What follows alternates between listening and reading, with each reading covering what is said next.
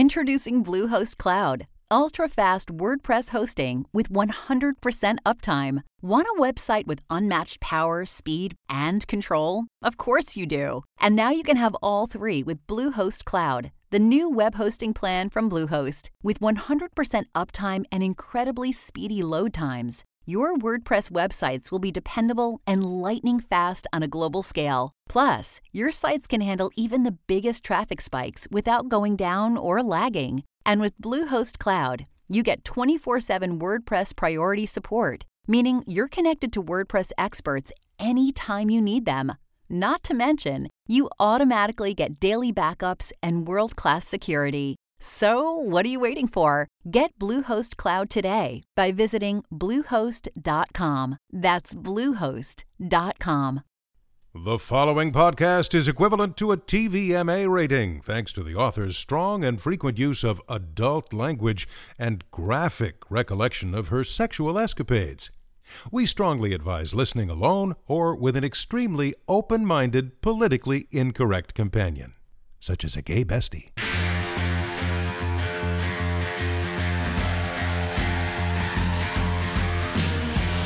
Welcome to a special bonus episode of How Bitches Are Made. I am your host, Rachel Melvin. This week, I'm really excited to introduce you guys to a very good friend of mine, Anastasia Arnestad. I wanted to bring Anastasia on because she exemplifies the kind of bitch archetype that we're talking about. She's in total control of herself and her own life, and as evidence of that, she just started her own company called VegShe, where she helps women specifically achieve better lives. She offers online fitness classes, nutritional coaching, vegan mentorship.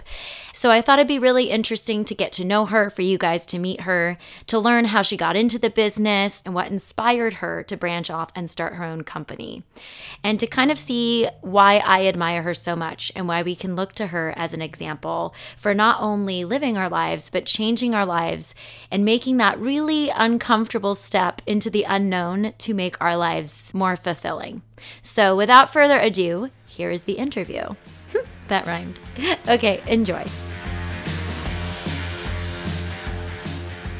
How are you? I'm good. I'm falling apart. I'm good. My knee hurts, but I'm good. Wait, why does your knee hurt? You are falling apart. I am falling apart. It's because I didn't stretch my hips, and when I don't stretch my hips, my knees hurt. It's a thing. It's all connected. I think people underestimate how connected every single part of our bodies are. But as soon as I don't stretch out my hip flexors, the insides of my knees hurt. My knees hurt because I have more muscle on my hamstrings than on my quad. And so my patella tries to go around to my hamstring. Oh, no. And then it rubs up against my cartilage. You and I are just like, we're like health sisters. I think so. We've all the same falling ailments. apart together. Getting old is fun. Okay, so let's tell everybody how we met. Okay, so... You tell this story better than me, so I'm going to turn it over to you. Okay. Thank you for saying that. Let me see. Of course. No pressure now, right? So, right. I'll try not to screw this up. So when we first met, we were at a menu tasting for Chef Tara, and she's the owner of Pura Vida. Plug for Chef Tara. She's got a location in Hollywood and one in Redondo. But at the time, she hadn't opened any of her restaurants. That's right. We were at this tasting, and we were both there because our mutual friend Mark invited us. Mark Hapka. Everyone knows Mark Hapka. He's very prominent on this podcast without actually ever being on the podcast. Right. Yeah, I got that feeling. I've listened to all the episodes and I'm like, oh, there's Mark again. Yeah, right. So he invited us, and of course Brian, because he's known my husband longer than he's known me. So anyway, he invited all of us to this tasting, and that's how we first met, and we got to know each other over this like amazing vegan food. And at the time I wasn't vegan, and so it was definitely like this enlightening experience because I realized I could eat anything I wanted and still be vegan, and it kind of blew my mind a little bit because at the time I was vegetarian, and I wasn't, even though I was lactose intolerant, I wasn't ready to give up cheese. So the idea of vegan Italian food made my brain explode. Yeah. It's pretty impressive stuff. Yeah, being Italian, I remember, didn't she have some like kind of burrata? Like I remember her burrata was amazing. Yes. everything was crazy good. All of the cheeses, I think she makes them herself, so they're like... Well, what's actually really impressive about this is you were like not wanting to give up cheese, and I don't actually like cheese. I became a fan of cheese after I started having vegan cheese. Oh. Yeah, and same unusual. with yogurt. Is Okay. it? Well, I mean, I guess it is probably unusual. So that is how we met, and you and I kind of hit it off that night. We were talking about, God, there were many things we were talking about. The thing that sticks out for me was how it was funny that we were having vegan food and there were like cowhide rugs everywhere. Do you remember that? Oh my gosh, you remember that. That was the first thing that I said. I think it was before you arrived, because Brian and I always get to everything early because we're not from LA, and so we're early for everything where everyone else is like, well, right, because not. you have to leave extra ahead of time. Right. Yeah. So I walked in and I was like, babe, there are dead animal skins everywhere. And he was like, well, I'm sure they just rented the space. I'm all, but they didn't like remove all the dead animals. This is so weird. I was like, maybe they were faux, or maybe it was like a statement. I don't know. But I think they were real. I think I remembered like mentioning that, and then you heard me say that, and that's how we started talking. Because it was like really long table. But anyway, and yeah, we've just kind of like kept in touch ever since. But one of the things I wanted to ask you was, were you vegan before that dinner fully, or like were you contemplating going vegan, or kind of what intrigued you about that experience to even go? So the funny thing was I was vegetarian, but I was in the mindset, I still had the same mindset of like, vegan is too extreme for me. I had that same thought in my head. And I remember telling Brian, like, Mark is extreme. I don't know how he does it. Yeah, right. That's just how I saw it, because I couldn't imagine... My understanding of what it meant to be vegan was so small, right? And it was so limited to just what I was imagining it meant to be vegan, that I had this really incorrect and sort of judgmental perspective on it. And so, no, I mean, I was curious because Mark had invited me to this thing, and he said the chef is really amazing, and he said she was from New York and she was Italian, and I was like, well, if she's trying to open a restaurant here, it's got to be good. So I knew the food was going to be good, but I underestimated how good it was going to be. Mm-hmm. And so going into it, I was excited because I was like, my brain couldn't even process the concept of vegan Italian food. And then when I ate it, it blew my mind. And I was like, oh my gosh, maybe I actually don't know what I'm talking about. Maybe being vegan is amazing and it's possible. So I think the combination of being friends with Mark and like him, whispering in my ear all these years, and then going to this dinner, it really shifted things for me. So here's the thing that I've realized about veganism that I think a lot of people don't understand. You just said it, and I was the same way. I think you have to be introduced to vegan food by someone who's been vegan for a while, because they kind of act as your filter for the good products and the bad. And if you're exposed to the bad products when you're first starting, it will ruin it forever. You'll be like, no, it's disgusting, I'm not going down that road. Where being friends with Mark, that is a perk, because him and this girl I worked with named Courtney Palm, she was vegan, and between the two of them, they kept like referring me to certain vegan lines, like Beyond Meats, for instance. And that was the first quote unquote fake meat I had. And I was like, oh, this is pretty good. And then a lot of things that people don't understand is like a really good place to start is with Earth Balance butter. And I know Mark would tell you to get Mayokos. Oh, absolutely. But Earth Balance butter is a great way to transition because it's olive oil based. And I always tell people when they're trying to make the transition, I actually don't say to go cold turkey. I say do one animal at a time. Start with the cow. Start with dairy. Dairy is like the worst industry, the way they treat their cows. Mark has showed me terrible videos about it, and that was transformative for me. But the butter, Earth Balance, it kind of tastes a little bit different. Like you'll be like, this has a funny taste. But after about a week, you get used to it and it tastes normal to you. Because, we become used to things we've had our whole life. So things that we're not used to taste funny, but just like what we grew up with, having it more consistently will begin to taste normal. So I always try to tell people you got to give it like 2 weeks to really take. I think it makes a huge difference when you have people in your life that have already gone down that path that can help make the transition a bit easier. Or even if you have like a a plethora of like vegan options or restaurants nearby. Like I always use Yelp, and I'm like, whatever has 4 stars or above, you're good. Give it a try. Absolutely. Yeah. And we don't have as many options out here because we're outside of LA. And so when I hear of something new opening, I'm almost always there immediately. Like as soon as a vegan place pops up, I'm like, I'm going to support this new vegan place. And if it sucks, I don't go back. But if it's great, I tell everyone. And I'm like, let's support this small business. We don't have enough vegan food out here. Like we need to be champions for the vegan restaurants. And I sometimes feel like I'm keeping all of the vegan restaurants in the Inland Empire open single-handedly. But that's great. We don't have any. I think there's like one lady here that makes vegan cheese that she sells at the farmer's market. But outside of that, there's no vegan restaurants in Joshua Tree, which is kind of surprising. Weird. Yeah. But it's like, it sucks for us because this is a funny story, but it's not funny. So I'd be like, okay, I can have red meat if like I'm on my period and my iron's low and my body tells me I can have red meat. That's the only time I can have it, if I'm actually craving. Because it would get to the point where I'd have a craving and midway through eating whatever I would eat, it would taste good, and then all of a sudden it would taste bad. And I'm like, okay, I'm done. My body's telling me it's time. Well, I had a moment where I was like, I think I need red meat. And so we're like cooking steak, and we live by a farm. And so I hear the cow mooing as I'm making the steak, and I'm like, oh God, this is just brutal. And then proceeded to get crazy, crazy violently ill after. Oh my gosh. I've never had red meat since. And I told the farm. cow cursed you. Well, here's what most people don't understand. So the farm next to us, their daughter belongs to 4-H, which is like an agriculture program at school, and she like raises cattle and shows them, and they raise and slaughter their own animals, which, you know, I'm not crazy about the slaughtering, but I love that they give them a good life where they're treated like pets. I would never be able to kill a pet, but they don't look at it that way, which is totally fine for them.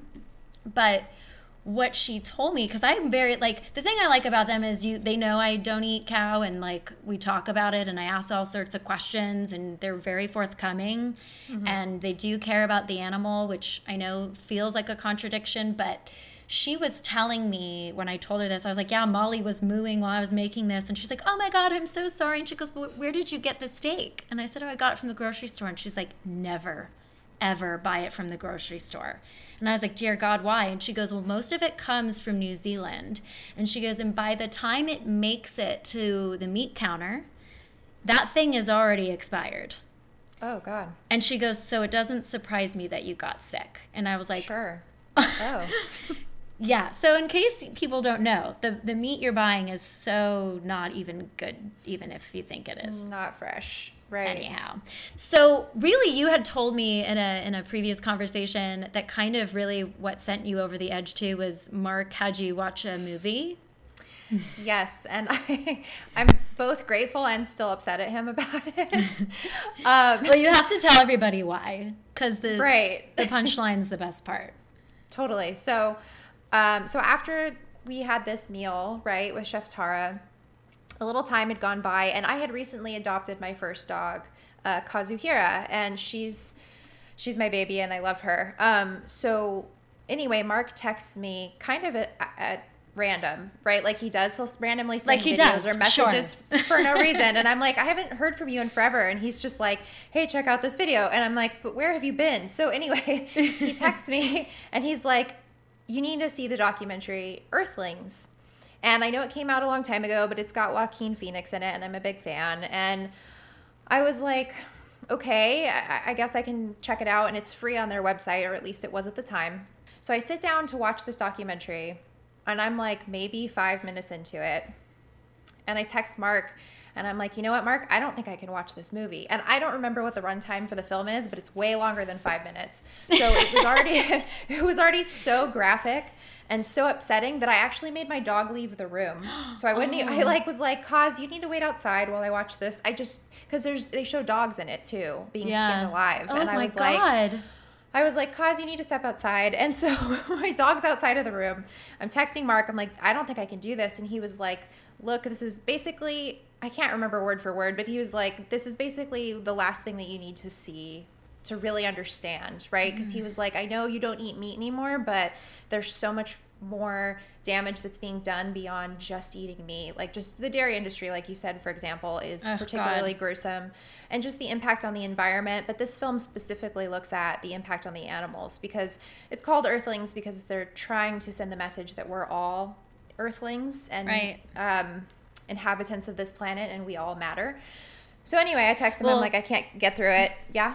Sorry, I have such a terrible memory. I just want to say this before I forget. The thing that I found very interesting about going vegan too is exactly what you just said, is the disassociation we have in our markets to like not recognize consciously what we're eating. So instead of calling it cow, people make fun of me all the time. They're like, oh, you don't eat cow? And I'm like, right, you call it beef so that you're not thinking about the animal that it actually is. An earthling, right? You call Absolutely. It, I think like chicken is the only thing that we call what it is, like chicken, lamb, rabbit, but those are like more delicacies. They're not really things we eat. But it's like, we don't call everything chicken, right? We call it poultry instead of bird. Right. It is weird. And I think it keeps us a step apart from what it really is and where it's coming from. Definitely, because I think it's interesting to see children's reactions, or even adults. Like if you're at like a petting zoo and they're like, oh my God, I love to see chickens and baby pigs, and I'm like, but you probably had bacon this morning. So like people just don't make that connection, and it freaks me out. I didn't used to either, so like no judgment, I get it. Right, but when you come out the other side, it's so great, because then you're like we went to a petting zoo recently down in Beaumont, and I'm like petting the pigs, and I'm just like, I'm so glad I don't eat you anymore. Like, you know what I mean? I don't feel like a hypocrite. Totally, because I'd feel so ashamed. I'm like, if I was petting a pig and like it had pork. I mean, honestly, though, I didn't really eat pork before I gave it meat anyway, but that's a whole other thing. No, it's fine. It's a totally important point. I totally agree. So anyway, Mark basically, as he does, was like, I just think that this is something you need to do. And of course, having like this like blind faith in Mark's knowledge, I was like, okay, Mark. So I was like, he must know. So I watched it all the way through. He carries himself that way. He does in everything.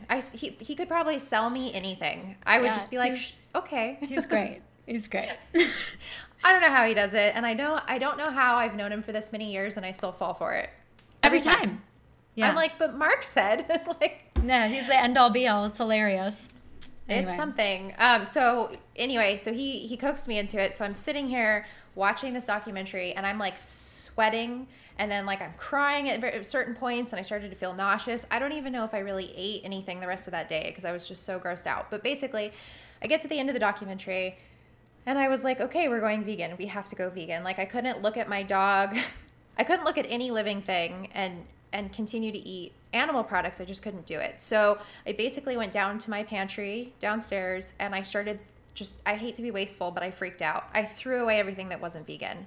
And I was like, okay, we have to start over. And I wouldn't necessarily recommend that. I don't recommend that for my clients or people who come to me and ask me about veganism. I do believe it's more sustainable if you do it slowly, but I'm not that kind of woman. That's not how I do things. I was like, this is happening now. So I jumped straight into it, and after a little while, I reached out to Mark. I told him that I had gone vegan, and it was really hard to get through the documentary, but I did it. And then he proceeded to respond to me and say, oh, well, I actually haven't seen it. And I was like, what? Like, I cried my way through this entire thing. You insisted that I watch it. And he was like, no, I've never seen it before. He was like, but I don't need to see it. And I was like, what? What do you mean you haven't seen it? I was so angry, but also so grateful to be vegan that like I had so many mixed feelings about him responding that way. But it just, and he still to this day hasn't seen it. He's so infuriating. He sent me something on Instagram the other day about goat's milk, and I was like showing like abuse to goats, and I'm like, no, I don't eat goat anymore. Nothing from a goat. I don't need to see this anymore. You can punish people who still eat goats with this. I'm done. Right. And he was like, well, I thought you'd appreciate it. I was like, no, I don't appreciate it. No, most people don't appreciate like the shock value of that sort of thing. And it's funny that you say that because he sent me the same video. Yeah, right. I didn't watch it, and then I responded like, I responded and said, "Oh God, that's awful," but I didn't actually watch it because I was like, "Well, you didn't watch Earthlings. I don't need to watch any of the stuff you send me now." But I just figured it's the same thing he said to me, like, "Oh, I don't need to see it because I already know." Well, that's how I feel, so I don't know why he's still sending me this stuff. You know what, though? I think, like, for anybody who's listening, I do have to say, because I've kind of gone back and forth with my mom on this too, it is super important to watch at least one video. Like the one that I watched actually, I remember specifically sitting in a Starbucks drive-through line, and I started crying to the point where I got to the window. I was like in tears, and mom was like, "Are you okay?" And I was like, "I just watched this video," like of horrible, horrible abuse to cows. But until you expose yourself to the video, you cannot get the visceral experience and the importance and magnitude of why making this lifestyle and, well, this dietary change, which becomes a lifestyle change, why it's so important, not just for the animal, but also for you, because just spiritually and mentally, just all the things that you feel from becoming plant-based, it really does change your lifestyle. And that's like a great segue into what you do, because your life has changed a lot from it. And I know like a lot of people that you work with, your clients, their lives have no doubt changed from it as well. Yeah, so it's been kind of wild. So I've been in the fitness industry for almost a decade now. And so I was in the fitness industry before being vegan, and now, well, as a vegan.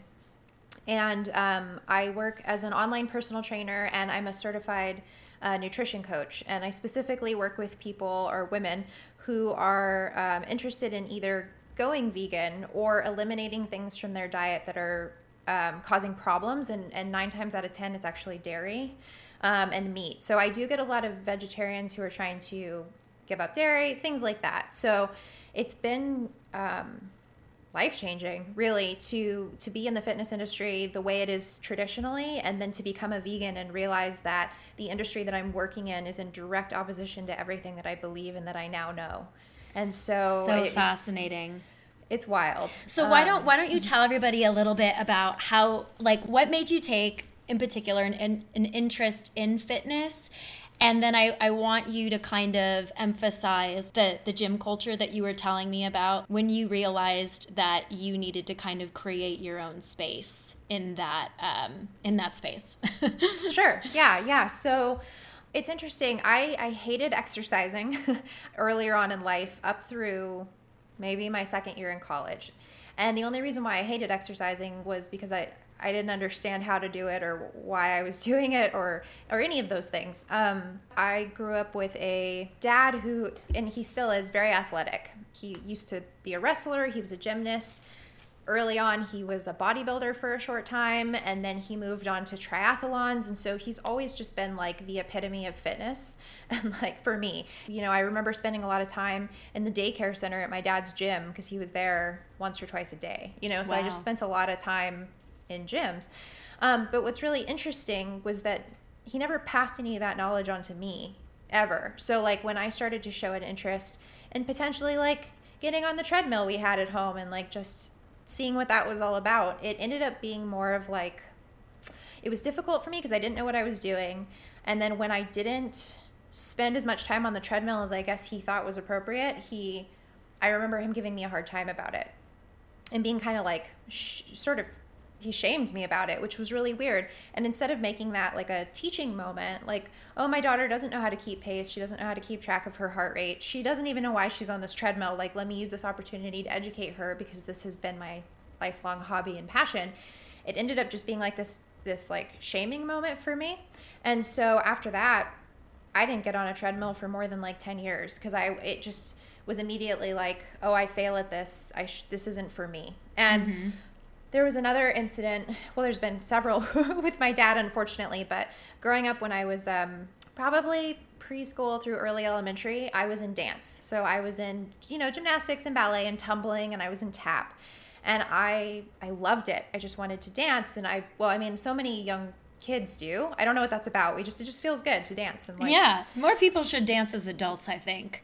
Absolutely. They had that figured out in like the 40s and 50s, you know, when they actually had like styles of dance, and now we just kind of stopped. Yeah, I kind of just throw my body around the living room, but it feels good, so it's fine. Now it's just like dry humping.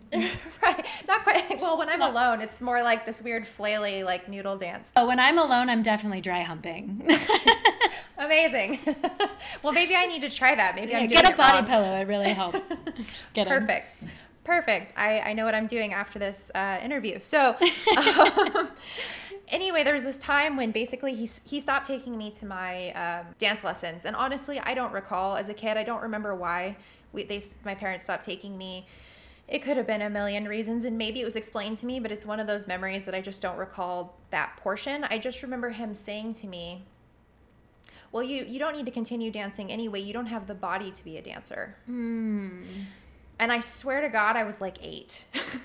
And I was like, I'm 8. I don't even have a body yet. Like, I mean, like, what? And so it was so incredibly discouraging because I mean, it's obvious why it's discouraging, but for me, I thought that I was going to potentially continue ballet through high school, through college, like into adulthood. It was something I was really passionate about.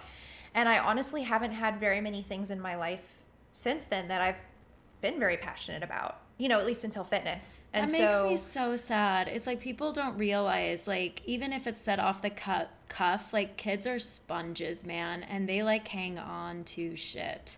You have to be so careful what you say. I know, I haven't even told him about this. Oh, thanks. No, that's like because like I didn't do dance either. I like kind of grew up in my sister's athletic shadow, so I was always trying to do like softball and the things that I also didn't have the body type for. And dance was something that I think I really wanted, but I wanted to be like my sister more. Mm-hmm. And I just like it's a kind of a point. It's a sore spot for me, dance, because it brought me so much joy and I loved it so much. But that just particularly resonates and makes me sad. Like, I'm really sorry to hear that. Thank you. Yeah, and it's funny, I haven't brought it up to him. I don't think he even knows that.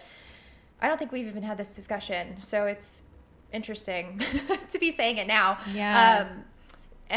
But what matters is, though, it all comes back around and I ended up where I wanted to be. And I'm not a dancer, but I am passionate about what I do. And so, you know, it's not like I let it like keep me down or hold me down. It just sort of maybe changed my trajectory, but I'm not in a bad place. I'm just in a different place. So to get back onto the story. Sorry, I will always like distract. No, I love it. It's perfect. That's totally how my brain works. So through high school, I had all these weird stomach issues, and a lot of it was related to stress because I had a really stressful home life. But what I didn't realize was most of the issues I was having was related to what I was eating. So I'm lactose intolerant. In high school, I was in and out of all of these doctor's offices, all these specialists. I had an endoscopy. I was gluten-free for a year. You had an endoscopy when you were in high school? I did. Wow. Yeah, it was wild. And that's how my mom found out I had a tattoo, because she had to drive me. Oh, shit. And I guess she had to dress me. And then later she was like, when did you get a tattoo? And I was like, what? Dude, the ladies dressed me. I did not remember getting dressed. I just had my first either. endoscopy. It's fucking weird. They give you drugs and then like it feels like 2 seconds went by and you're like, did that even happen? You know what? I'll post my video post endoscopy. Oh my gosh, did you have a video? Kevin took one because I was so out of it. Like, I honestly, like, I thought I was really funny. I'm sure you were hilarious. But I was just like, what's really funny is my mom asked about it, and that was exactly how she reacted. But it's such a weird fucking experience. I can't imagine getting one that young. As a kid, yeah. It was crazy. So I also had, like, an x-ray done of my stomach and, like, all this stuff. And basically, before the endoscopy, they had me go gluten-free for a year, because this is when they were just handing out that, like, celiac diagnosis, which they still are, by the way. Yeah, I know. And I hate to break it to you, but only, like, 1% of the population even has an actual gluten intolerance. No offense, everyone. But but it's the truth. It's the truth. And so they threw that at me, and I was gluten-free for a year. I was like, no, I still feel awful. So that's when they did the endoscopy. So long story short, I go through all of this, and they just slapped me with an IBS diagnosis. And for those of you who don't know what IBS is, it's irritable bowel syndrome. And it's a really common diagnosis to give to people who have basically sensitive stomachs and doctors don't know why, right? So it's like this umbrella diagnosis, which is really frustrating. And never was there a conversation about possible sensitivities to certain foods. Other than the gluten, they didn't even bother to ask about dairy or what my regular nutrition was. And what I want to know really quickly is what's everyone's like beef with gluten, but like they'll never bring up meat. Because when I was suffering from like horrendous migraines, like I went to a neurologist, and at the time I was dating this guy he was pretty much vegan at the time, and he was like, it's because of your diet. It's because of your diet. You eat so much processed foods. This was like over a decade ago. And my doctor's like, no. One of my favorite things is that same guy gave me a book called Food Rules. I think the author's name is it's John Pollock. Mm-hmm. And it's like a very quick, easy book. And it's like these old adages, I think that's the right term, that your grandparents used to say. Like, it's better to pay the grocer than the doctor. It's like, don't buy things with more than 4 ingredients. Like, that's like a page, right? It's little rules like that. But the better to pay the grocer than a doctor, it's so true. And you really realize that when you're vegan, because you start really taking care of what you're putting in your body. And as you're about to, explain, and I just went through with the endoscopy, like you realize, most of my ailments are because of what I'm feeding myself. Right. But there's no money in that for doctors. And now I'm off my soapbox. Continue. Okay.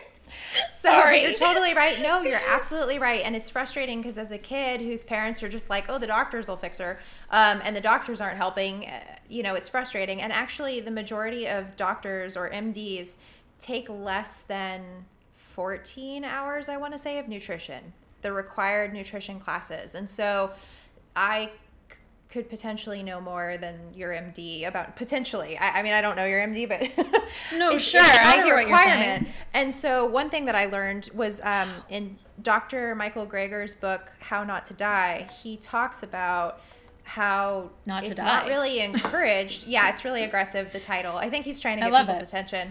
Kind of like this podcast title. Yes. But he talks about how it's not really beneficial for the entire system, especially the healthcare system in the United States, for our doctors to be fixing us with food. And even if they wanted to, they don't know how because they weren't taught that. So it's just it's a lose-lose situation for everybody. So basically at the end of all these tests, all they determined was that I was severely constipated. That was all they could do for me. So they were like, you need fiber like now. So I started taking like sugar-free Metamucil every day, but that was their suggestion. Sorry. They weren't like, eat cruciferous vegetables or some like natural, vegetables and fruits that have natural fiber. They were like, just take some Metamucil, you'll be fine. And so I took Metamucil every day for like years, but I wasn't changing my nutrition. So it wasn't until college, basically my boyfriend at the time, my husband now, Brian, was like, why don't we try to eat a little healthier together? But this did not mean vegetarian yet. We weren't ready. So we were eating healthier together, and he was like, maybe exercise and see how it makes you feel, especially because my moods are affected by how active I am. So I started doing like workout DVDs, and when I really like something, I really like it. So I got hooked on these workout DVDs, and I was just, my energy was changing, and I just felt better, but I still wasn't like healthy. I mean, like I still feel like my skin was a funny color, and like I still had to take Metamucil, so I wasn't fixing all the problems just yet.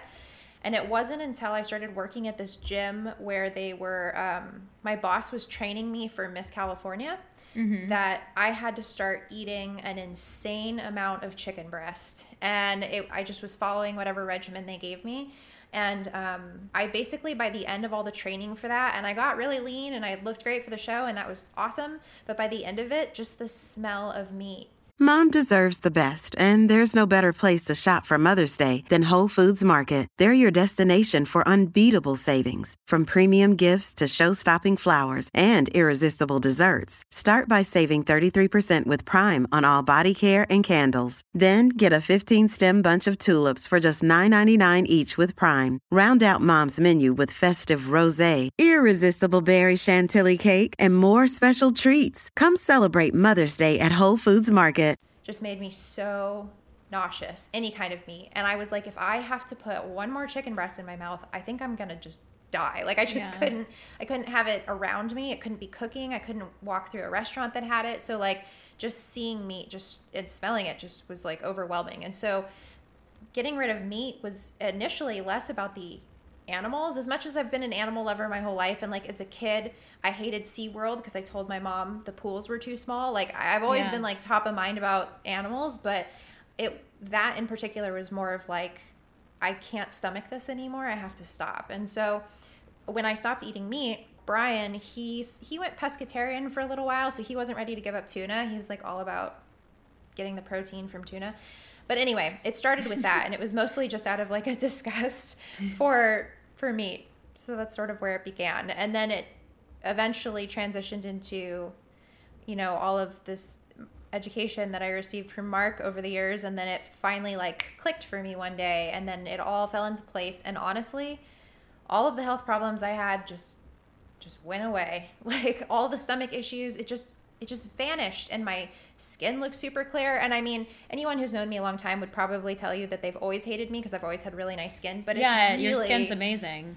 Thank you. But there's still been like, there's still like this glow, this like vegan glow that I didn't used to have. It's a thing. It is a thing. Kelly Jackal has it too. She's super glowy. Like yeah, and so does Mark. So did Courtney. I'm like, who else do I know that's vegan? I'm not fully vegan. I'm pescatarian. I'm a pescatarian who still eats the occasional chicken. Yeah. Yeah. But you still look glowy too. I could get more glowy. Could glow you up. But my thing is I'm on board with the like, you can eat what you can kill. Because I'm comfortable killing a fish. I mean, I'm uncomfortable killing a fish, but I'm comfortable with that discomfort, if that makes sense. I will go and fish my own things. Because it does do something weird. I try to tell people too, like you have like an appreciation for life when you take something's life, and when you're eating it. It was funny. That was the thing, is I became way more spiritual, and I started like praying to the fish. And I was like, thank you for sacrificing your life for my own. And you just like, I don't know, the meal became more beautiful that way. And I don't know, there's like a strange thing that happens. But okay, so that was how your diet changed. Mm-hmm. And then you were telling me, which I found so interesting, is you were saying you didn't like gym culture. And that kind of inspired you to create your own kind of fitness culture, so to speak, that combines being vegan. Yeah. So, you know, through my years in the fitness industry, starting from when I was in college until well after, I've worked at all different types of places, a lot of big box gyms, physical therapy offices, you know, colleges even, working in their fitness facilities. And I think the overwhelming feeling was that it was all dripping with toxic masculinity all the time. And as a younger Anastasia, like in college still, for me, as much as I hated that, I was like, this is how I'm going to make money. I just need to let this be around me and be disgusting, but just keep your head down and just do your job. And, you know, like my approach to it was a little bit different than it is now. And I feel like the years of being in that environment, I mean, and given all of my like just life history with toxic masculinity, I kind of lost it. I was like, I can't fucking do this anymore. Like it was just. Well, what specifically about the culture were things that made you like feel dirty and you didn't want to be there? Was it just those stereotypical like gym rat men being stereotypical gym rat men, or was it that you felt like they didn't factor in like the female form as much? What about the system did you want to improve? Right. That's a good question. And I feel like I want to change all of it. But and it's all of those things. But I think initially, what I first started to notice was that a lot of these gyms that I was working in were just built for men's bodies. And even if some of it would have been accessible for women, there wasn't any room to learn. No one was there teaching them. And so I was watching these personal trainers working with their female clients and trying to get them to do shit they shouldn't have been doing, just stuff that was dangerous. Either they weren't ready for it or just not progressing them in a way that was appropriate. And there's a really yucky mentality of like, just like push yourself, right? Like they are all football coaches and they're like, just keep going. And I'm like, no, you need to listen to your body. Like, and that goes for men too. But like they should also be listening to their bodies when they're training. But I just feel like there's just this like, oh, keep going, and even if it hurts, that's okay, push through. And like some of the goals of a lot of the male trainers I interacted with, for them, they were like, oh, if I can get my client to throw up by the end of the session, like, we've got this. And I'm like, Jesus Christ, throw up? Yeah, so that's kind of like, I know it was a good session if my clients are vomiting, you know. It's just, it was so gross and so not true, and none of that is okay. It's abusive in my opinion. And that's awful. It was terrible. And I even had, for a while, my mom had a trainer, and she ended up tearing a rotator cuff because she was like, hey, you know, my shoulder, like, this doesn't feel right. And he kept pushing and pushing, and it was like this constant, like, you're just not being tough enough, right? And she ended up tearing it, and like then she couldn't even use her arm at all, so she had to like, she ended up detraining because she couldn't exercise after that, because she had to see a doctor about getting her rotator cuff fixed. So it was just, the way that clients were being treated was inappropriate. I think a lot of the men that I've worked for over the years have crossed some boundaries. No, I'm not going to make excuses for them. They've crossed some boundaries, and a lot of times that a girl. They're in charge, and in some cases, in some of these facilities, they were private facilities, so there was no human resources. So it was sort of a situation where I was like, okay, I have to just speak up for myself if something really crosses a line where I really just, it's really not okay. But for the most part, it was just a matter of like coping, I guess, at the time. And it's hard when you're fresh out of college and no one's paying you what you're worth, but you want to learn in this environment. And most of the people I learned from weren't the men in those gyms. It was the women, and there weren't that many of us, but there was one trainer I worked with in particular, and she's fantastic. She was always really good with her clients, and she worked with people of all ages, even children, and I still know her to this day, and she's like a mastermind at what she does. And we both sort of found a friendship in each other being in these really gross environments, because we knew we could learn from one another and we could count on each other. And I don't know, we kind of like made a safe bubble inside of these like gross gyms. So there's a lot of that. I think too, a lot of the focus in a lot of these facilities is to sell a bunch of product that people don't need. And a lot of times that product is being sold, and by product I mean supplements. So these supplements are being sold in irresponsible ways. So for example, I had a client who I worked with on a regular basis, so I knew that she had diabetes. And I overheard someone at the front counter, one of the managers of the location, trying to sell her carb blockers and like all of these other supplements. And I was like, whoa, hold on. Did you even ask her if she had any conditions that would be affected by this? Like, do you even know her name? Like, have you even had a discussion with her about what her goals are and what she's tried to do? None of that. And I was like, you can't sell her carb blockers. She has diabetes. And the girl was like, oh, okay, we'll just throw those out. But all these other ones are great. And she's trying to get her to spend $300 on supplements she doesn't need. And my issue with that is I do understand it's a business and they have to sell things to make money. I get that. But it's being done irresponsibly and at the detriment of these clients. And that woman, none of those supplements were going to make her lose the weight she needed to lose for her health, to improve her diabetes. It sounds to me like the typical, I'm not a gym person, let's just get that very straight. But it seems to me from the outside looking in that, yes, of course, there's motivation to sell and upsell and sell products or whatever. But it seems like the whole gym culture, again, generally speaking, is just get buff and look good, as opposed to like actually live your best life in the way your body is supposed to naturally be. Like as a natural thin person, everybody's always like, you need to eat more, put on more weight, do this, do that. This is my natural body.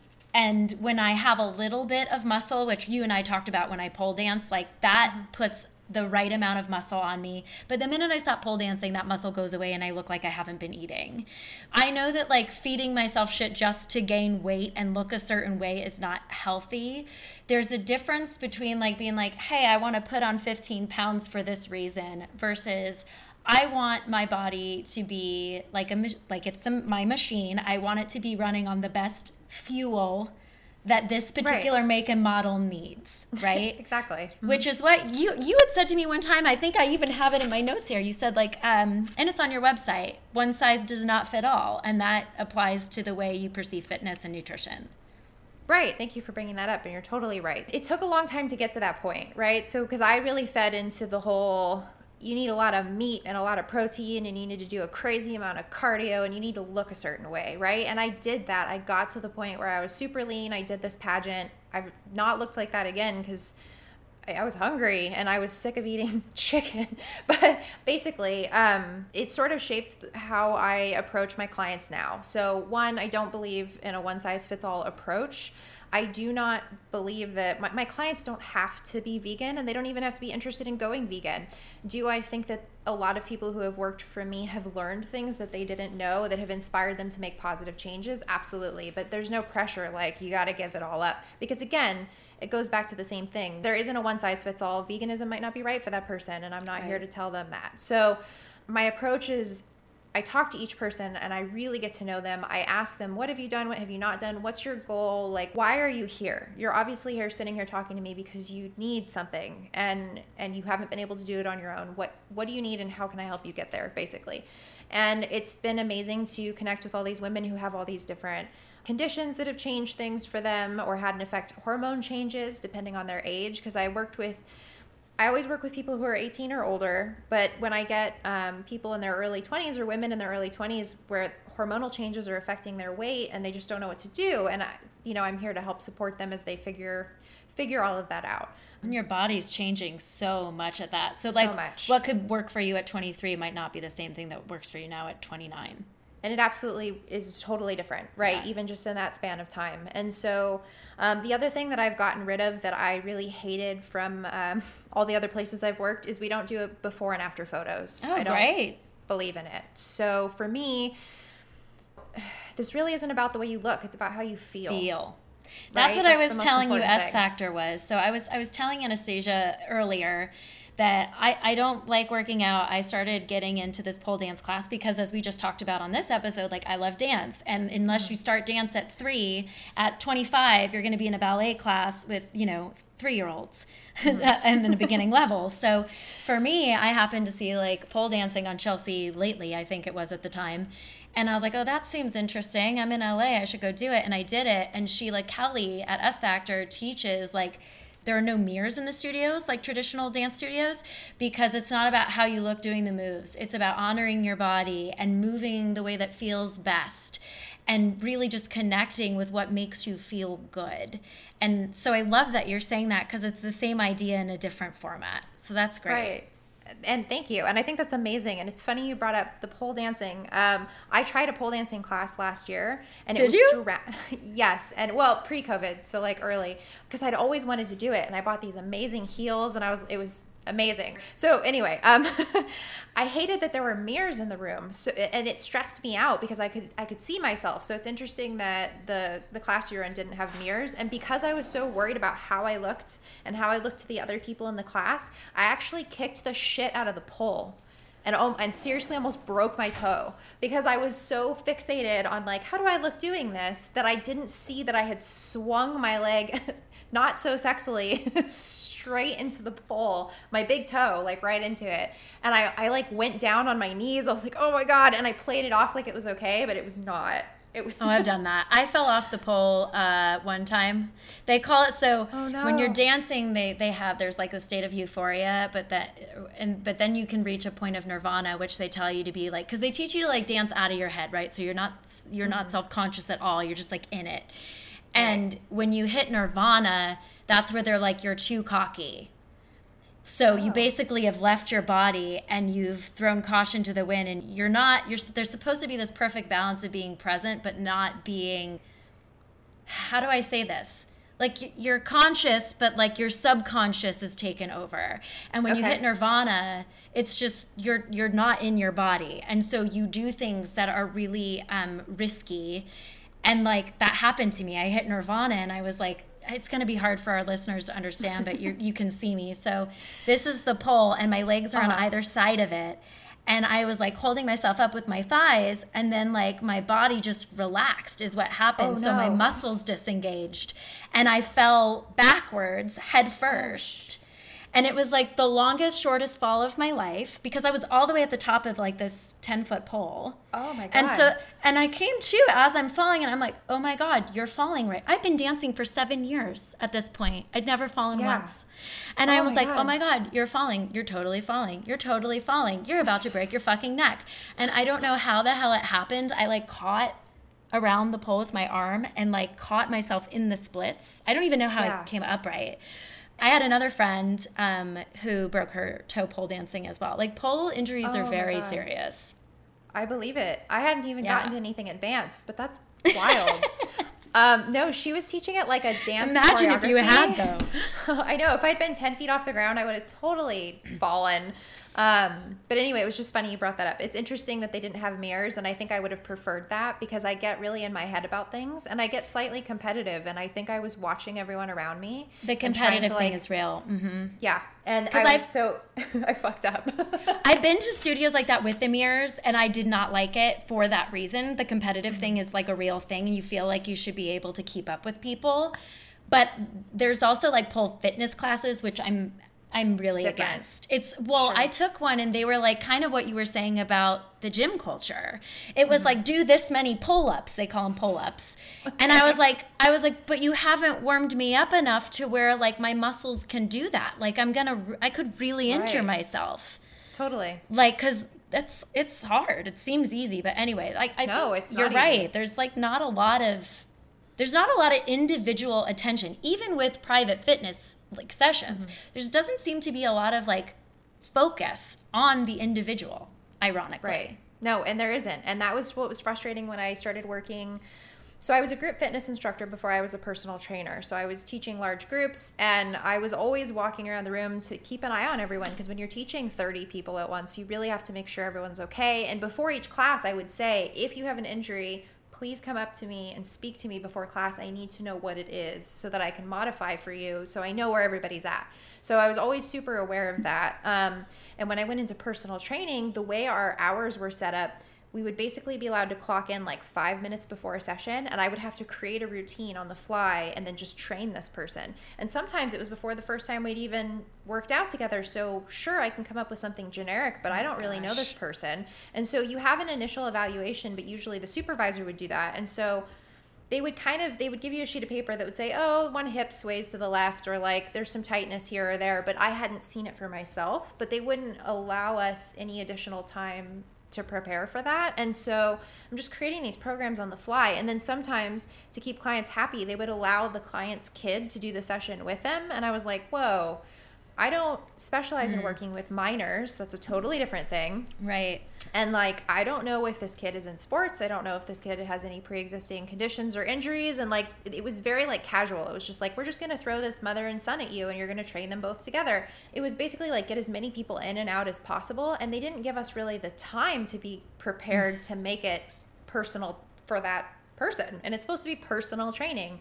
I think that's like my biggest bitch in life right now, honestly, is I feel like everyone is so focused on money that they're not focused on the actual purpose of why they're trying to make the money they're making.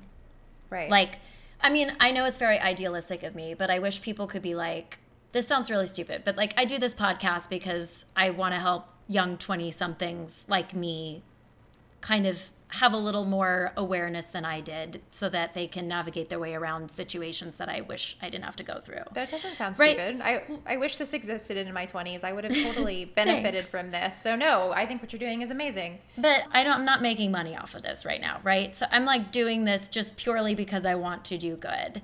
Ideally, you want to make money out of whatever work you're putting in, right? But I don't think we should ever lose sight of the fact. This is so funny because you and I were talking about what we were reading the other day, and I was talking about Grapes of Wrath, and this is why I like Grapes of Wrath, is it's like the whole premise of the book is basically like farmers are getting pushed out of their land because banks aren't making enough money, and it's just, you know, it's capitalism and how it works, and it's a domino effect, and I think capitalism is great, but it has, you know, its flaws as well. Sure. And I wish that in us taking advantage of capitalism, we could remember to be kind and good to each other and value everyone's well-being first and foremost, above making money. Because, I don't know, like fitness and health, it's just such a it's such an ugly beast because it's like designed to make us think that people care. But at the end of the day, it's really about the dollar. And it's like, well, how can we help people enough to where we stay profitable? You know? Right. And that's like a super cynical view. I know that's not how everyone is, but I think my fear is that that's the direction the world seems to be going in more and more. Is it's like I have more skepticism than I do optimism that people are actually creating products because they genuinely want to make a difference.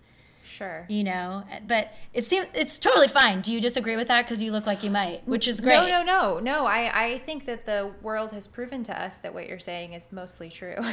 Most of the time that's true. And I think our experiences in our lives up until now have proven you right. So no, I agree with you. And I think that was part of the gym culture that I didn't like, was that I felt that my clients were just numbers. Like we needed to just train as many people as possible.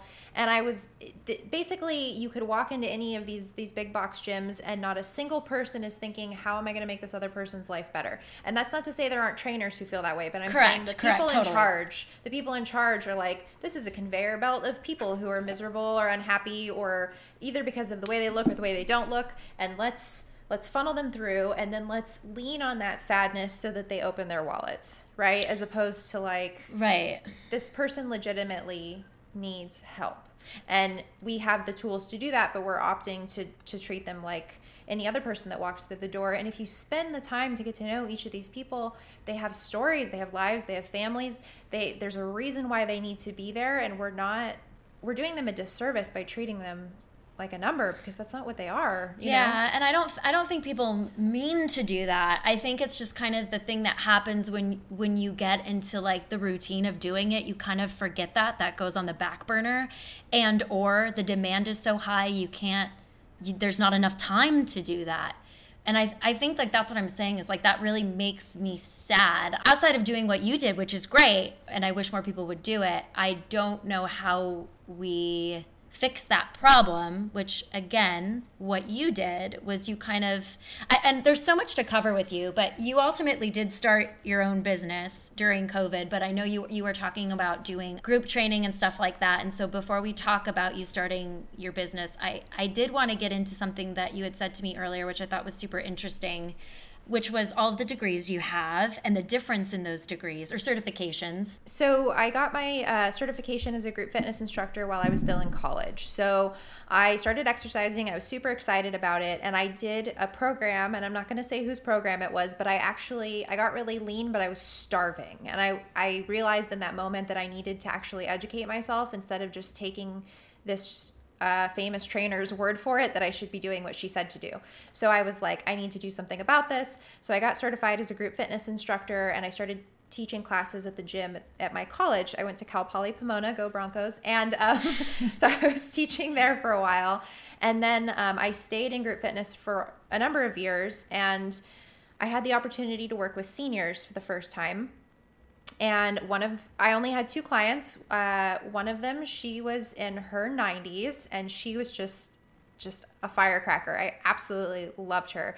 And then my male client, he had Parkinson's. And not only had I not had very much experience with folks who are older, but I also hadn't worked with anyone with Parkinson's. And so this was very much like a throw her in the pool and she's going to learn how to swim situation.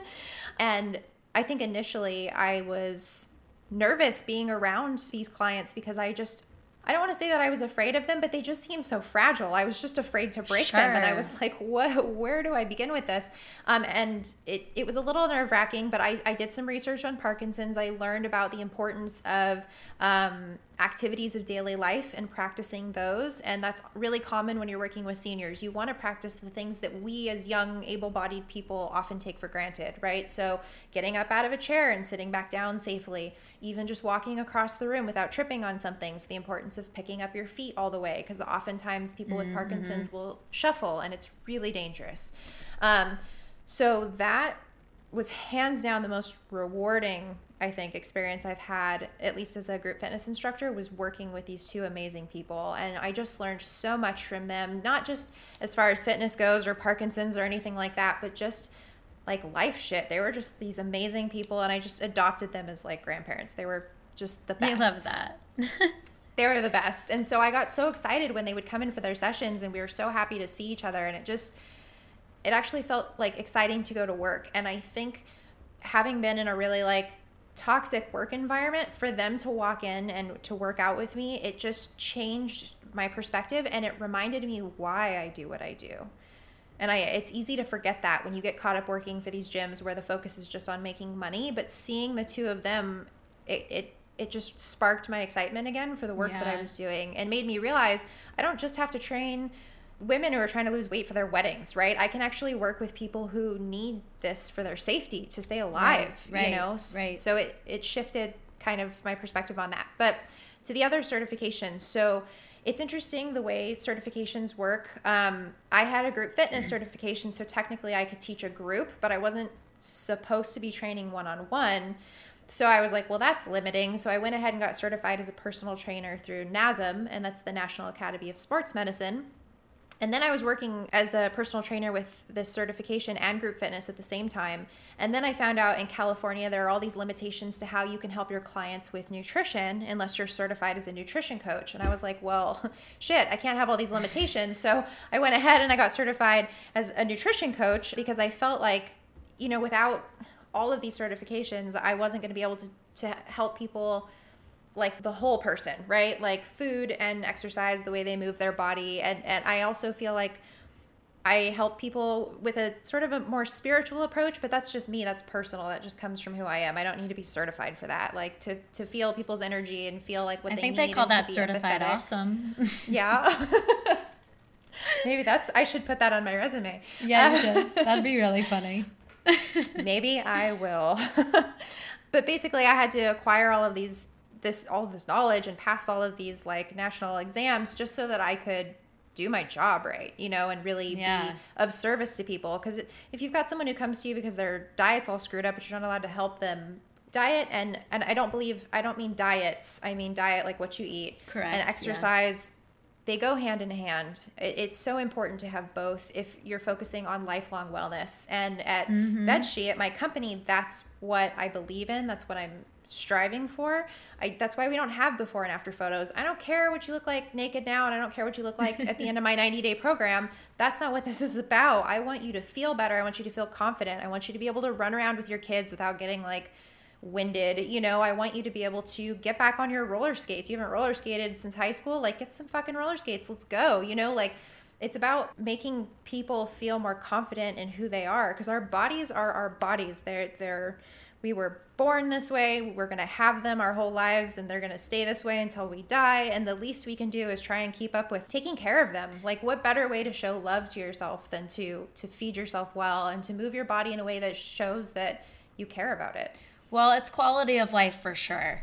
I think what you're doing is so awesome. And so every time I went through a breakup, I would lose my appetite, which wasn't good for me. And so I was trying to find the right kind of fitness that would cause me to have an appetite.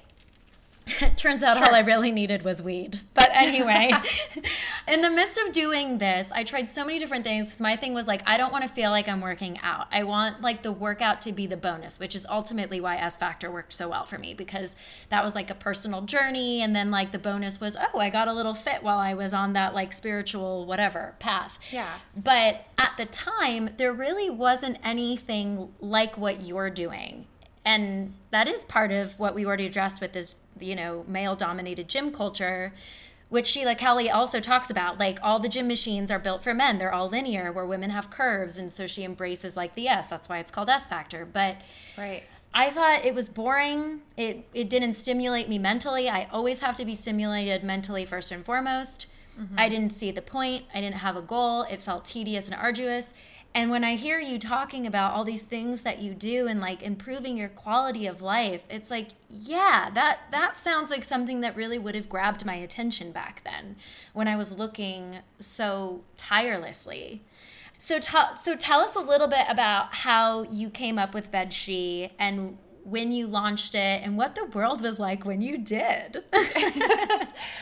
Okay, so the funny thing is I was pulling out of the parking lot of one of the gyms I was working at.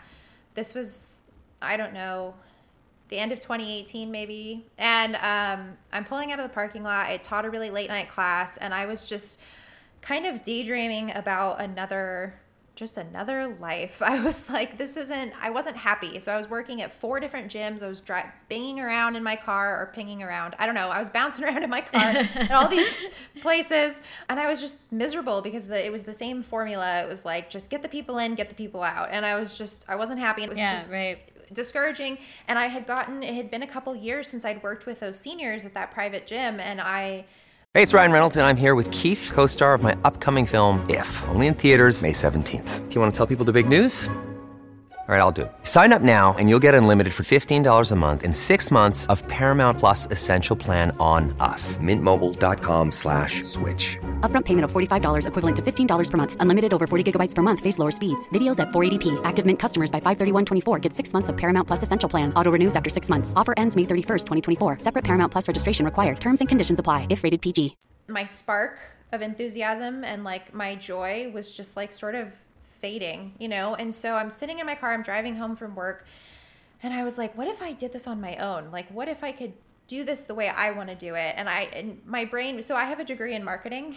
And so sometimes my brain tries to come up with like clever names for things, or like, I like alliteration. It's just shit like that. So anyway, my brain is always running, and I'm driving my car safely, but also thinking about other things.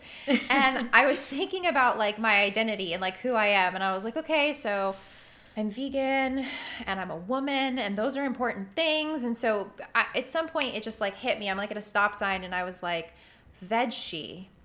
That's who I am. I'm VegShe, and that's what I'm going to do. I was like, it just like all hit me. And I got home and I started talking to Brian about it, my husband, for those of you who don't know. He's always very supportive, but he was also like, what are you talking about? Like, you work at this gym. Like, what is this about? And I was like, no, I'm not. I need to change what I'm doing. It needs to be different. Well, the funny thing is, flash forward a year later, I'm still at these shitty gyms. I'm still working there. But I'm like thinking about VegShe, and I know I'm going to make it happen. But at the time, my thought process was, I'm going to keep having at least somewhat of an income while I'm putting these thoughts and ideas together, right? Because that seemed like what I had always been taught to growing up, is like, don't ever quit a job until you've got another backup plan, basically. Right. And so my like logical brain was like, do what you were told and like wait until you've got a safety net or whatever. So anyway, January 2020, I find out that there's this event called the Vegan Women's Summit, and it's the first all vegan women's summit that's ever happened. And Summits always sound so important and like regal. It's a marketing thing, but it was a big deal. I've never been to one. So, well, when this one comes back, we should go. I think that sounds really awesome. Okay. It was really cool. So I heard about it, and the part of my brain that was like, to hold myself back from things. And I do have a part of my brain that totally holds me back. And I think we all do. I don't know. Maybe I shouldn't speak for everybody, but maybe you guys know what this feels like. No, we totally do. We're trying to break that in this podcast. We're working on it. We know that. Well, yeah. Fantastic. No more holding back. You guys know. Yeah. So I was like, oh, I see this Vegan Women's Summit. This looks epic, and this looks like something I would love. But then I would have to fly to San Francisco and ask my friend Michael if I can crash with him. And then what if I can't get the time off work? And I like all of these fucking what ifs. So then by the time I was like, okay, I'm going to do it, they sold out of tickets. Oh, no. Anyway, I called a friend, and you pulled some strings. Somehow I was able to get a ticket. And I didn't know I had strings to pull, but in fact I did. And next thing I knew, I was at this event. You don't get what you don't ask for. Do what you gotta do. No Absolutely. shame. So I get into this event, and I was surrounded by glowing vegan women, and most of them were entrepreneurs. And I was like, holy shit. Like, this is it. This is where I was supposed to be. These are the people I'm supposed to be sitting with. And like Miyoko was there, and like all these fucking amazing vegan like women, and they're up there talking about like their experience and their stories. And like Miyoko she's been in this industry forever, but didn't take off until later, right? Like later in life.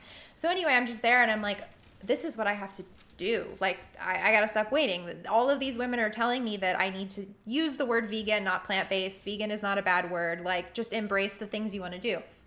So this was like, I heard about it in January. The event was in February. And then COVID hits in March. So now we're to the punchline. This is what you wanted to know. So COVID hits in March. I'm still at that shitty gym because it's only been a couple weeks since the event. Basically, everyone got let go. everyone got let go from the facility because... Oh, because you guys had to close. Right. So, well, that's the thing that was crazy was the week, probably the second or third week in March, I said to my supervisor, I'm hearing some stuff that's got me a little bit concerned. Are we going to implement more hand sanitizing stations, like anything to make this a little bit safer? And his response was, oh, it's just like the flu, everyone's gonna get it. I was like, fuck, I'm working for the same people I've always worked for. So I taught my class that day, and then I was like, I'm subbing out all my classes, I'm not coming in. So, which I never do because I'm so type A, right? But I did it. And then within 3 days, I get this email that says, we're shutting down, no one's coming in, don't worry about subbing your classes, no one's coming. So then like a month goes by, and they tried to get us to all come back to work. And then they said it was optional to wear masks. And I was like, wait, it's like April. We're at the beginning of this. I don't know what this is. I'm not coming back to work. Like, I can't. It's not safe. I have no idea what's going on. So basically, they went about their business. They kept the gym open even when legally they were supposed to be shut down. I don't know the legality behind it, but they just opted to stay open. And I didn't return. And then I jumped into action. I was like, okay, I wasn't necessarily doing all the right things at first, but I jumped into action with VegShe. I was like, okay, I'm not going to just sit here and twiddle my thumbs while people can't work out because it's not safe for them to go to the gym. I need to do something. So the very first thing I did was I started implementing a program called Cardio for a Cause. And I was doing these online classes, and 50% of the proceeds from the classes would go to a featured charity. And I started posting this on my Instagram. And I like to alternate between charities that are for animals and then charities that are for people, just to keep it fair. That's fair. And so that was kind of how it started. And then it kind of just like built up from there. People really liked the classes and wanted a regular class on the schedule. So now I have subscribers who take a class with me every Saturday via Zoom. And it's been really amazing to see how we can all work out together and still stay connected and reach all of our goals, but like from the comfort of our home with like hardly any equipment. It's been kind of amazing. And then in addition to that, I do custom either nutrition or fitness programs for people who want them. But I can't tell you how much it meant to me and to I think too, I could speak for the women in my classes, to know that we were going to see each other every Saturday. So even the women who are shy, who keep their cameras off, like just knowing that we had this time and like, I don't know, I was holding space for them every Saturday and that we could all come together and like exercise without judgment or expectation was a saving grace for me. I felt like I needed it more than anything. So as much as this has been like an opportunity for me to be of service to other people, it's really done a lot for me too. How do you feel like it's affected you in all the ways, spiritually, mentally, emotionally, in all the ways? Like how has your life changed as a result for the better? And like, what have you found things to be like more challenging? Sure. So there's definitely a lot of both. I think one thing that's changed for the good that's been really nice is that my perspective on what a career has to be and like where your career has to occur has changed. So I think growing up with a dad who worked in corporate America and then getting a degree in marketing, my understanding of what it meant to have a career was like to work for a company and make six figures and have benefits and to go to my cubicle every day, and like just toil away. And so when I started VegShe, it occurred to me that I can throw that idea out the window, that's an old idea. And in fact, not only is it an old idea, but it never would have applied to me. I would have been miserable. Like, that's not who I am. I can't even sit still long enough to sit in a cubicle. So that just would not have worked out. And so for me, it's been actually it's been life-changing because my perspective of everything I thought I knew up until I started this when I was 30. So up until 30, it's all been flipped on its head. So both difficult to go through that, but also very exciting. And I think, some of the challenges that have come with it have been sort of related to the pandemic and also just starting a business during this time completely online. So like trying to organically connect with people is difficult. I'm honestly not a fan of social media, and I've had to become a fan really fast because that's how you reach people now. Right. And it's difficult because I'm a pretty private person. It might not seem that way because I'm open when I'm talking to people. Like I don't filter myself. Same. I know. I was like, people would never believe when I say I'm private, but yeah, I am. I have a very I need to have control over my manicured, whatever I'm putting out there. Exactly. And it's been hard because there are times when like I'll bake cookies, for example, and I'm like, I'm going to just eat these and enjoy them to myself. But then I'm like, oh, but this would make for good content. And then there's a part of my brain that's like, why the fuck do I have to share everything? And so it's hard to be authentic and let people see who I really am while also like creating some privacy for myself. Well, it also just makes everything about work then too, which is a conversation Kevin and I have had. It's like, can't we just do something like I was trying to make ice cream for our website, Food Shelter Sacks. And I like cleaned the kitchen and I didn't even realize I didn't freeze the KitchenAid mixer for the ice cream attachment. You have to let it freeze overnight. So like I did all of this and I was just like, I really need to use these oranges. I really need to use these oranges, but I don't have enough time to do this photo shoot. And I was like, this is stupid. I just need to make the fucking ice cream and live my life. So I did that and I didn't record it. And I was like, Kevin's like, why do we always have to make everything into work? And it is just such a product of the way the world is right now. It's not good, like health-wise. Yeah. So it's good to find that balance. I'm glad you had that little like moment of self-checking. Right. And I'm trying. And so what I've done is like I've set business hours because I work at home. And so I have to set business hours, right? Yeah. So we're 9 to 5, Monday through Friday. That's it. And I teach the class Saturday morning, but I teach and I edit the video that day, but I'm not like available, you know, if that makes sense. Yeah. And so I've recently set up my phone with this feature I didn't know existed because I have an iPhone. I hate to assume everyone does, but I have one. And, it's like this feature where I can basically make my apps unavailable after a certain time. So I've created an app schedule for myself. So I don't get on Instagram after 5. And it's because I was checking it obsessively because I was like, what if someone has a question or what if someone needs me? And it sucks because most of the time people aren't like, oh, I want to sign up for a class. They just want to ask some sort of question about something I cooked and they want a recipe, which is great. And I'm happy to help. But I think I wasn't creating like boundaries for myself. And so this one thing that I hate, boundaries, that word I love. Right? My social media was like eating me. And I was like, oh my God, this is taking over my life. So it stopped being fun and everything was becoming work. So that has been a growing pain for me, learning to feel comfortable on these YouTube videos I've been creating, being comfortable just being recorded. That's new for me because I grew up with a mom who was very private and was always like, be very selective about who you let photograph you and like be careful what you say to people. She's very guarded. And so growing up with those life lessons to then be like, oh, for my business to be successful, I need to put it all out there. It's really tricky for me. Well, it's really hard too when you're starting up your own business. And I say that because, you know, we're doing that in many facets over here. But like, as I said before, I'm not making any money from this podcast. So like I can't pay someone to run the social media. I can't pay someone to edit these. So it's like you have to do it all yourself. And then time management becomes an issue. And you only have, like you're saying, like my days for social media and emails are all Monday. That's all day Monday. Oh. I write on the weekends. And then at some point during the week, I will edit and record. And that's on top of like all the other things we're doing. But it's hard to manage it all when you're a one-woman show, at least in the beginning too. Like that's one of the hardest things I think about starting up a company, in fact. It is difficult. Yeah. One of the things that you had said earlier I found to be really interesting was that you had found it challenging to take on the role of being an authoritative figure. And the reason I bring that up is because I think that's natural for most women because we're not raised to be authoritative figures. And so I just thought like kind of going into that plight would be kind of interesting to talk to you about. It's difficult because, and I think we've talked about this before, a lot of people will just post how they lost weight and then everyone just flocks to that because the obsession is about losing weight, right? And that person has no qualifications whatsoever to make recommendations for your exercise or your nutrition because one size does not fit all, right? It's really dangerous. And so I know so many people who have bought these like programs from some chick they saw on Pinterest who lost weight after her baby, but she doesn't know what she's doing. Something may have worked for her that might not work for you, especially if you have like a medical condition. What I'm trying to sort of educate people about is the importance of being qualified to make those recommendations, right? As a personal trainer and a nutrition coach, there are still things I'm not supposed to do. I'm not going to diagnose you. I'm not a doctor, right?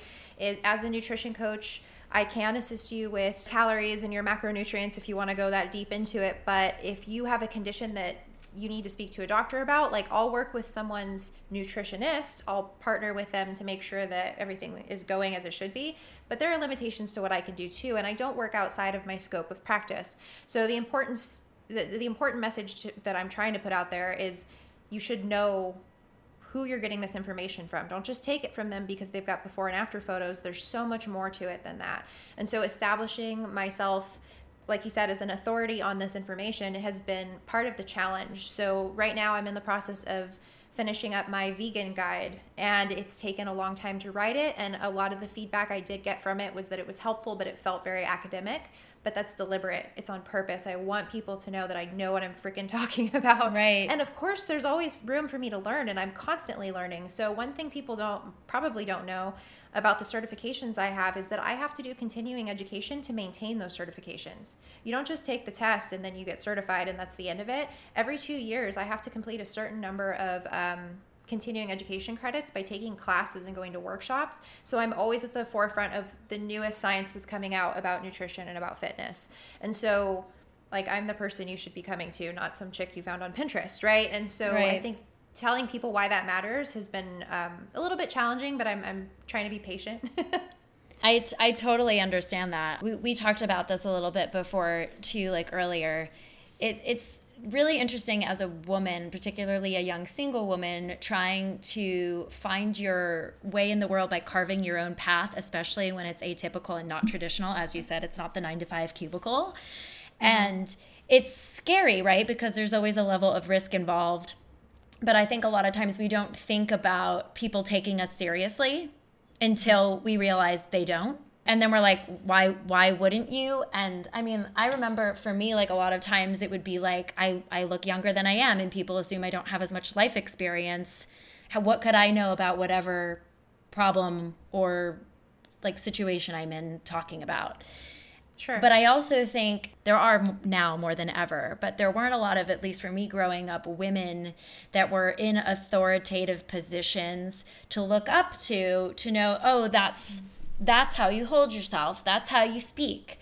We kind of try to do what men do, which is, again, what I do with this podcast. It's like act like a lady, think like a man kind of a situation.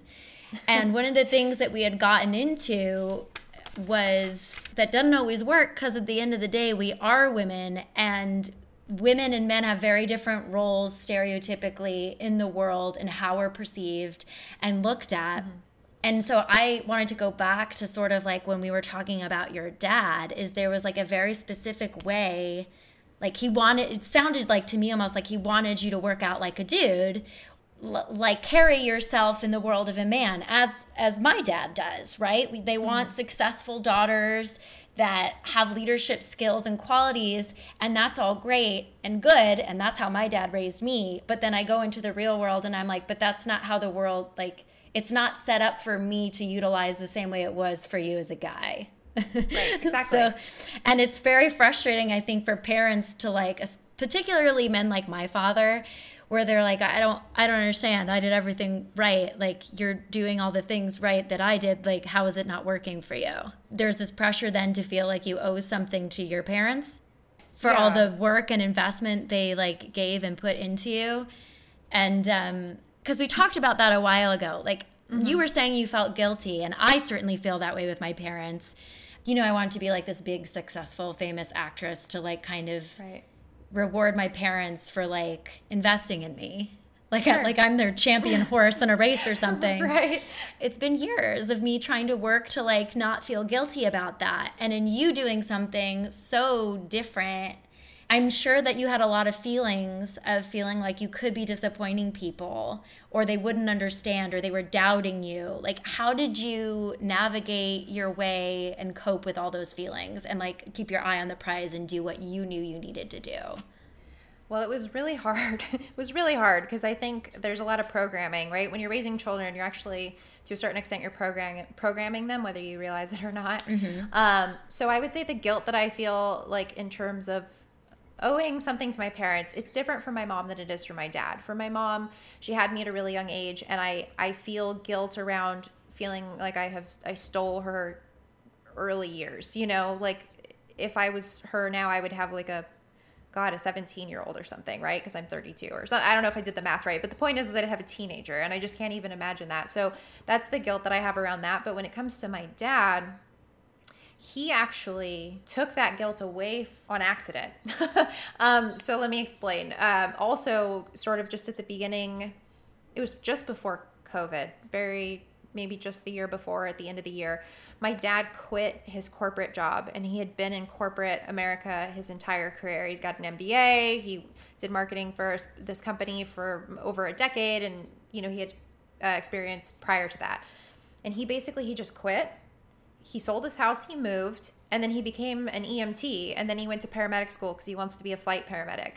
And that just blew up my brain a little bit. Like, there's a lot of that going on in the last 2 years. I feel like things have been blowing up all the ideas I had of life and what it should be. But basically, to see him just walk away from this career that I thought was like the ideal, I thought that that's what we were all reaching for. And for him to just do something that made him happy, where he wouldn't be miserable, even though he's obviously not making what he was making at this company. First, I freaked out, and then it gave me permission to do what I wanted to do, because I realized that he had a very, like some sort of epiphany, and things changed for him in his 50s. And I was like, well, shit, I don't want to wait till my 50s to have that. Let's do what he's doing. Let's make that decision now. So still, up until this point in my life, I'm still like, what's dad doing? Like, and I don't even mean to. It's just very much like, it's just programmed in me. So it was a little easier than I thought it would be, because he did it first. And then I gave him permission. I hear you. Yeah. Yeah. Yeah.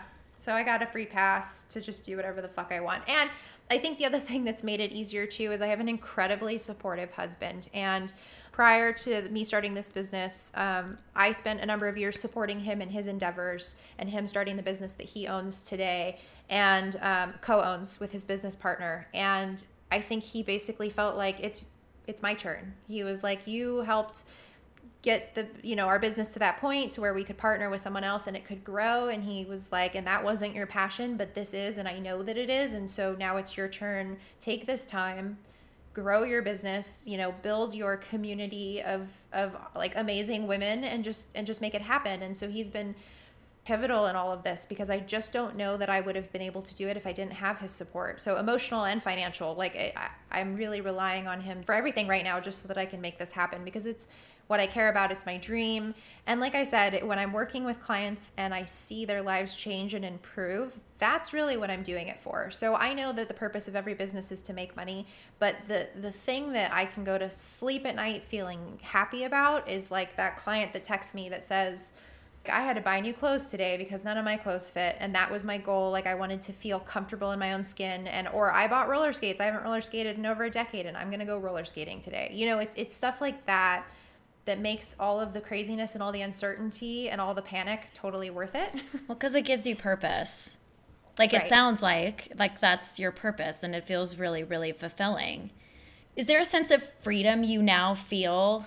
Absolutely. It's 100%. It's a total change, night and day, from what it was like doing the jobs I was doing before to where I am now. Creating my own schedule and deciding how much time I'm going to spend with a client. Like, for example, I do free consultations, and technically those are only supposed to be 15 minutes long. Have they ever only been 15 minutes? No, because I get to know the person, and I'm like, I need to know more about you. This is amazing. And so even though that's my time, and everyone's like, time is money, I'm like, no, I need to know this person and where they're coming from. And sometimes their kids pop in on the consultation and say hi. And like, to me, I never even keep track of the time. I probably will eventually, once I'm too busy to not keep track of the time. Yeah, where you have to.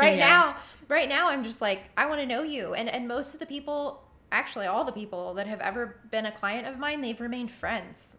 And I keep in touch with them. And so that's great. When I say that I'm building a community, I legitimately mean like, this is my tribe. These are my people. And I don't intend to not, I'm going to keep in touch with them well beyond their time with me. So if they do a 90-day program and they're done, that doesn't mean that I'm not going to still check in to see how they're doing or how their kids are doing. It's real. I'm doing it because of a real connection, because it matters to me.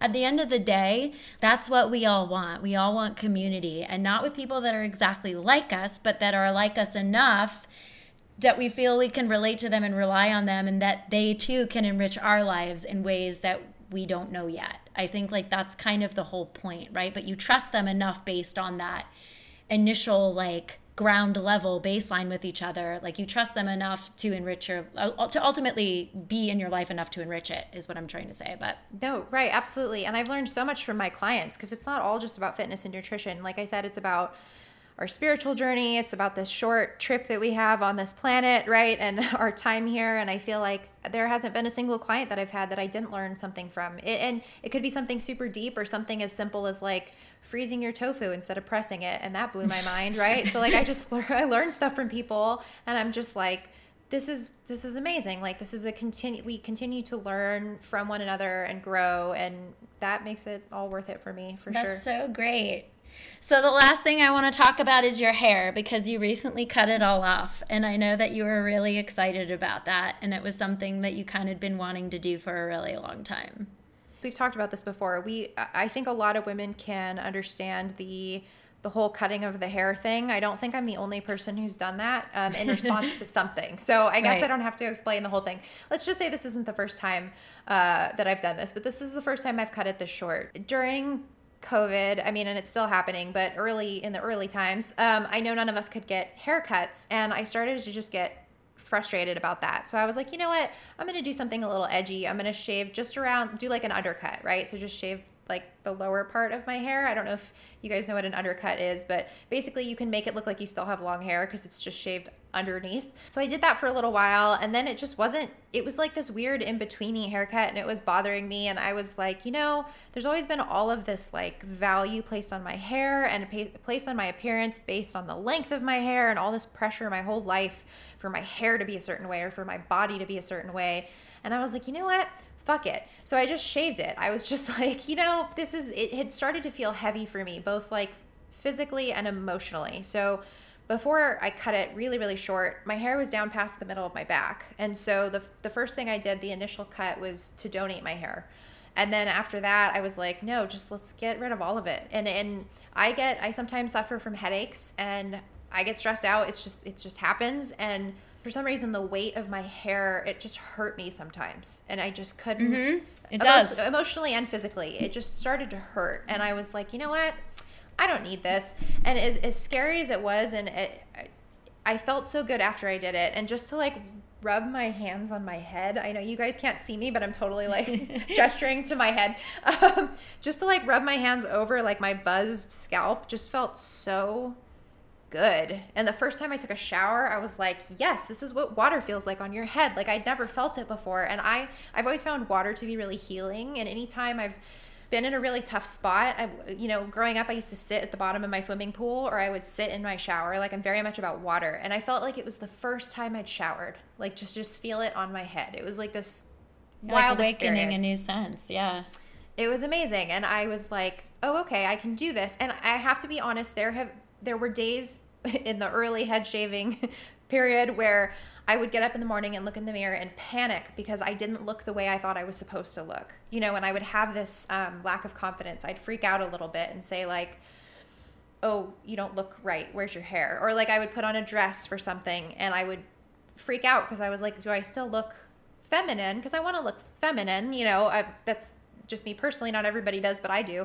And so I put on a dress and I wasn't sure how I felt about it, and it's because I have this idea of what I'm supposed to look like, but it's not my idea. It's someone else's idea. It's not an authentic, true opinion or feeling. It's just what I've been trained to believe. So as freeing as it was, there's also been some like growing pains as I shortened my hair to sort of accept it and embrace it and be like, hey, I'm just as much of a woman as I was when I had hair down to my ass. And this makes me no less of a person. If anything, I feel empowered in it. So that's the hair story. Well, I wanted to talk about all the things, because what I find really, really cool is that in the wake of one of the most terrible times in our experience, let alone history, you made a very brave decision to start your own business, go out on your own, give yourself permission and the confidence to do these things despite what you felt you were supposed to do